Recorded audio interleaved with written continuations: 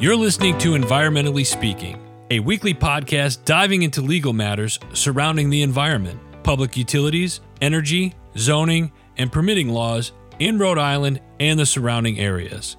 With your host, Marisa Desitel. Hello, everybody, and welcome to this week's episode of Environmentally Speaking. Hi, everyone. This is attorney Marisa Desitel. I'm an environmental lawyer here in Rhode Island. And I'm Clarice, coming in with questions, topics, comments. And Marisa, I'm going to start off this week with a question for you. Oh, boy. Do you have a green thumb? I'll give the lawyerly answer to that. Depends. It depends. Why do you ask? Because today we are talking about how the recent climate change and how everything is getting warmer and colder and rainier and all of these crazy climate swings is affecting the growing seasons. Oh, this is going to be a dark and sad, depressing episode, right? I'm going to go with weird. I'm comfortable. So what does it depend on for you? Is it the type of plant or is it the place that the plant is? Like indoor versus outdoor? Indoor versus outdoor. Ah, okay. Outdoor plants, once potted, require so much irrigation that I cannot keep up. So I do enjoy a rainier summer only for that reason. This summer included. I did not have to do a lot of watering, so I appreciate that. But I find that by this time of year, anything that I've planted in a pot is not looking good. Gone. I have to say I am the same, which means I limit the amount of outdoor plants we have to two areas, our back deck and our front steps. And if they're not in those places, that's it. It's not happening. Do you water them daily? Yes. And I have set a daily reminder on my phone because if my phone does not go off at 6:30 every day to water them, it's not happening. It's not happening. It's absolutely not happening. But what we're really going to be talking about isn't what we're trying to keep alive in our houses. What we're actually going to be talking about is the growing season, specifically and how it's affecting Rhode Island farmers. So as you had mentioned, this summer has been a little bit rainier, a little bit meaning a lot rainier than normal seasons. And I had talked about a couple seconds ago how this season has been definitely hotter. Our winters are a bit milder. Everything's a little off. What is that doing for the growing season? Everything. It's changed everything. When you say growing season, what does that mean exactly? That means, so from my not green thumb, I guess from my brown thumb, if everything is certain, from what I understand, certain crops, certain plants all have different growing seasons. And it's all dependent on certain things you can plant in the spring and certain things thrive in that spring cooler season. Okay. Certain things thrive in that summer heat and need to be harvested in the heat. Certain things in the fall, so on and so forth. Certain things will die in the winter. Because our summers are getting warmer, our falls are getting warmer, a lot of farmers right now are experiencing a second growing season, which weirdly enough, they're getting a benefit from. Wait, a second growing season in the fall? Yes. For fruits and vegetables or flowers? Fruits and vegetables specifically. That seems like it's not something I'd want to eat, like genetic mutation. No, these are cucumber. Not a zombie cucumber. There's just more time. They just have time to grow because normally in this second extended fall season where it would be colder, it's not. So they can squeeze in a second set of crops when it would normally be too cold. And it's not good. It's not good. It's not good.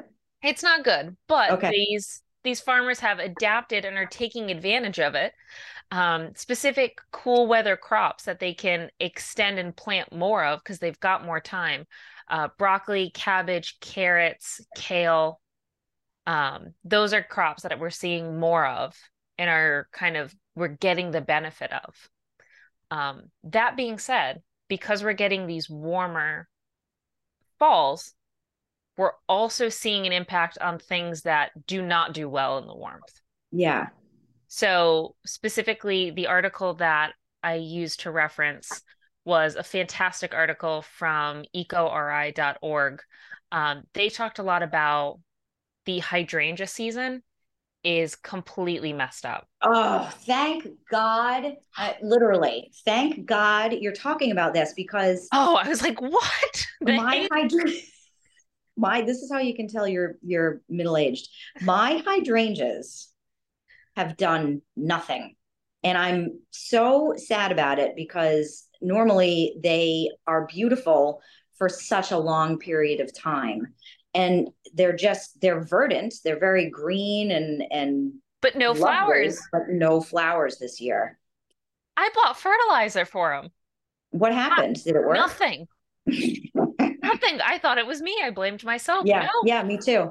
Okay, so this is okay. So I'll take this little bit of positivity. It's not us. So the hydrangea season is all out of whack. This warmer weather means invasive bugs and pests that would normally die off now are living longer lives. So they're eating more crops. They're Oh my God. growing more. I mean, the fact that we can have more broccoli and kale, sure, that's one small plus. But think about our previous episode where we talked about how there was a drought and some of the Christmas tree farms had to close. That's right. There's this pro and con. The growing structure that these farms are used to, whereas maybe in like tulips, you plant tulips in the colder season, so early spring or late fall. That's all thrown out of whack because it's now getting warmer earlier and staying warmer longer. All of these planting schedules and cycles are all being disrupted. This erratic weather pattern, when it's dry, it's drier than it's ever been. When it's raining harder and longer than it's ever been. These farmers are now having to take more extreme mitigation measures to fight this weather. We're now having to irrigate like they've never done before and reroute rain. We're getting to a point where there's no middle ground. These mild days aren't happening anymore.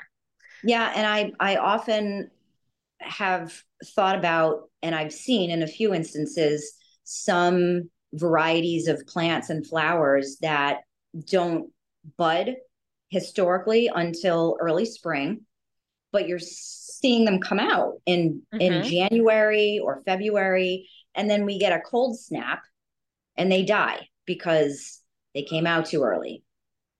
Yeah, the article talked a lot about how I have to find the exact wording, but they talked a lot about how there's this span of the country I think it's hardier. Essentially what they're saying is there's a hardier weather portion or a hardier weather season.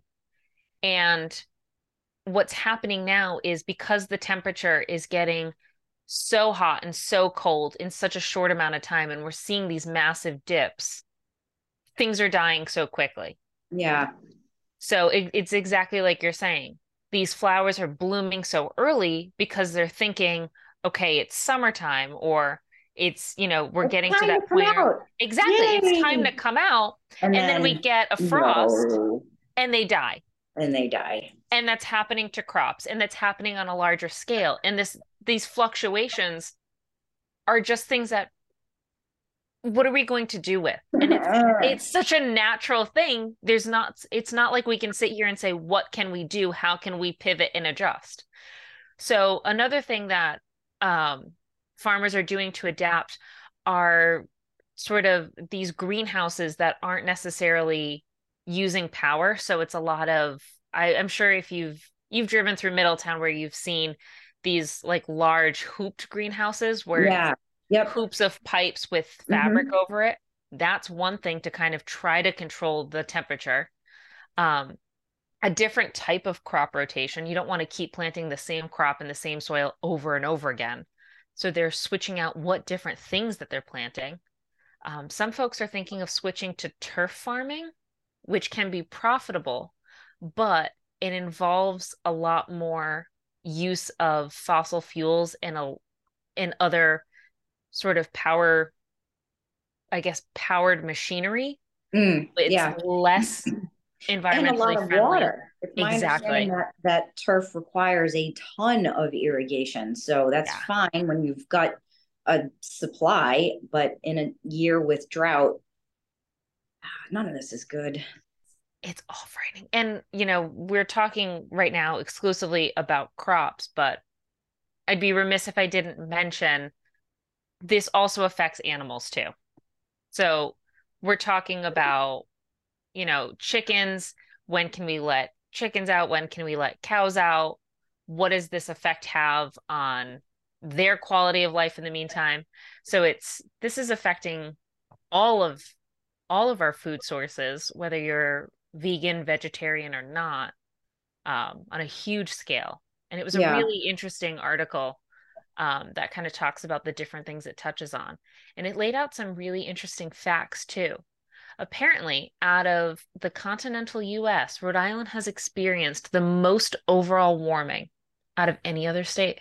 Get out of here. Is that because we're the smallest or I because people just don't stop complaining about things ever? Or both? I love that answer. I can only guess it's because we're the smallest. I can't see it being actual temperature. It has to be smallest. Because I mean, Yeah. us versus something like Arizona or New Mexico, that's insane. Yeah. But it does have some other really interesting facts, such as like how from 1950 to 2021, the average rainfall has increased by 16%. I mean, Yep. there are some cool numbers in here, and it talks a lot about how farmers are pivoting and adjusting. Um, some of the small benefits about how they're trying to make the best of it, like I said, by extending crops, changing crops. But overall, things to watch out for. How are we gonna adjust? I guess more indoor gardening. Mm. How are we gonna remember to water him? Well, hopefully people that do it for a living are more adept. I hope so. I've been fairly quiet on this episode because you've had the facts at your fingertips, number one. But number two, I'm just real amped up to talk about Eco RI. I know that you cited the fact that the today's subject is a result of the article that they published. They're just a fantastic news outlet. They're very local. I had the opportunity to meet with one of the owners, Joanna. She's fabulous. She's got a wealth of information, and her staff are on top of what's happening environmentally in Rhode Island. So I'm a huge fan of that organization. I also wanted to mention that they have an annual event every year called the Zero Trash Birthday Bash, and it's a celebration of the organization itself. This year they're turning 14. It's a wonderful event. It's a lot of fun. They're super smart about where they locate this event. This year it's at Proclamation Ale Company in Warwick, Rhode Island. Who doesn't love to drink beer and celebrate and have a good night out? So I did want to, we credit them for this episode, Mhm. but we also get a lot of information from them for both this podcast and as part of the law firm.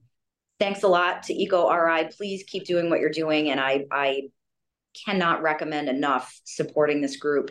Without sponsorships and funding, they wouldn't exist. So if you're inclined to go out and have a beer with some other environmentally friendly, environmentally like-minded people, the event will be held on September 10th, starts at 5, goes until 8. Again, it's at the Proclamation Ale Company in Warwick, September 10, 5 p.m. I'll be there. So Yes. look, if you want to hang out with someone cool, maybe find somewhere else to go. No, really, it's a great event, and I'll be there. So I'm supporting it.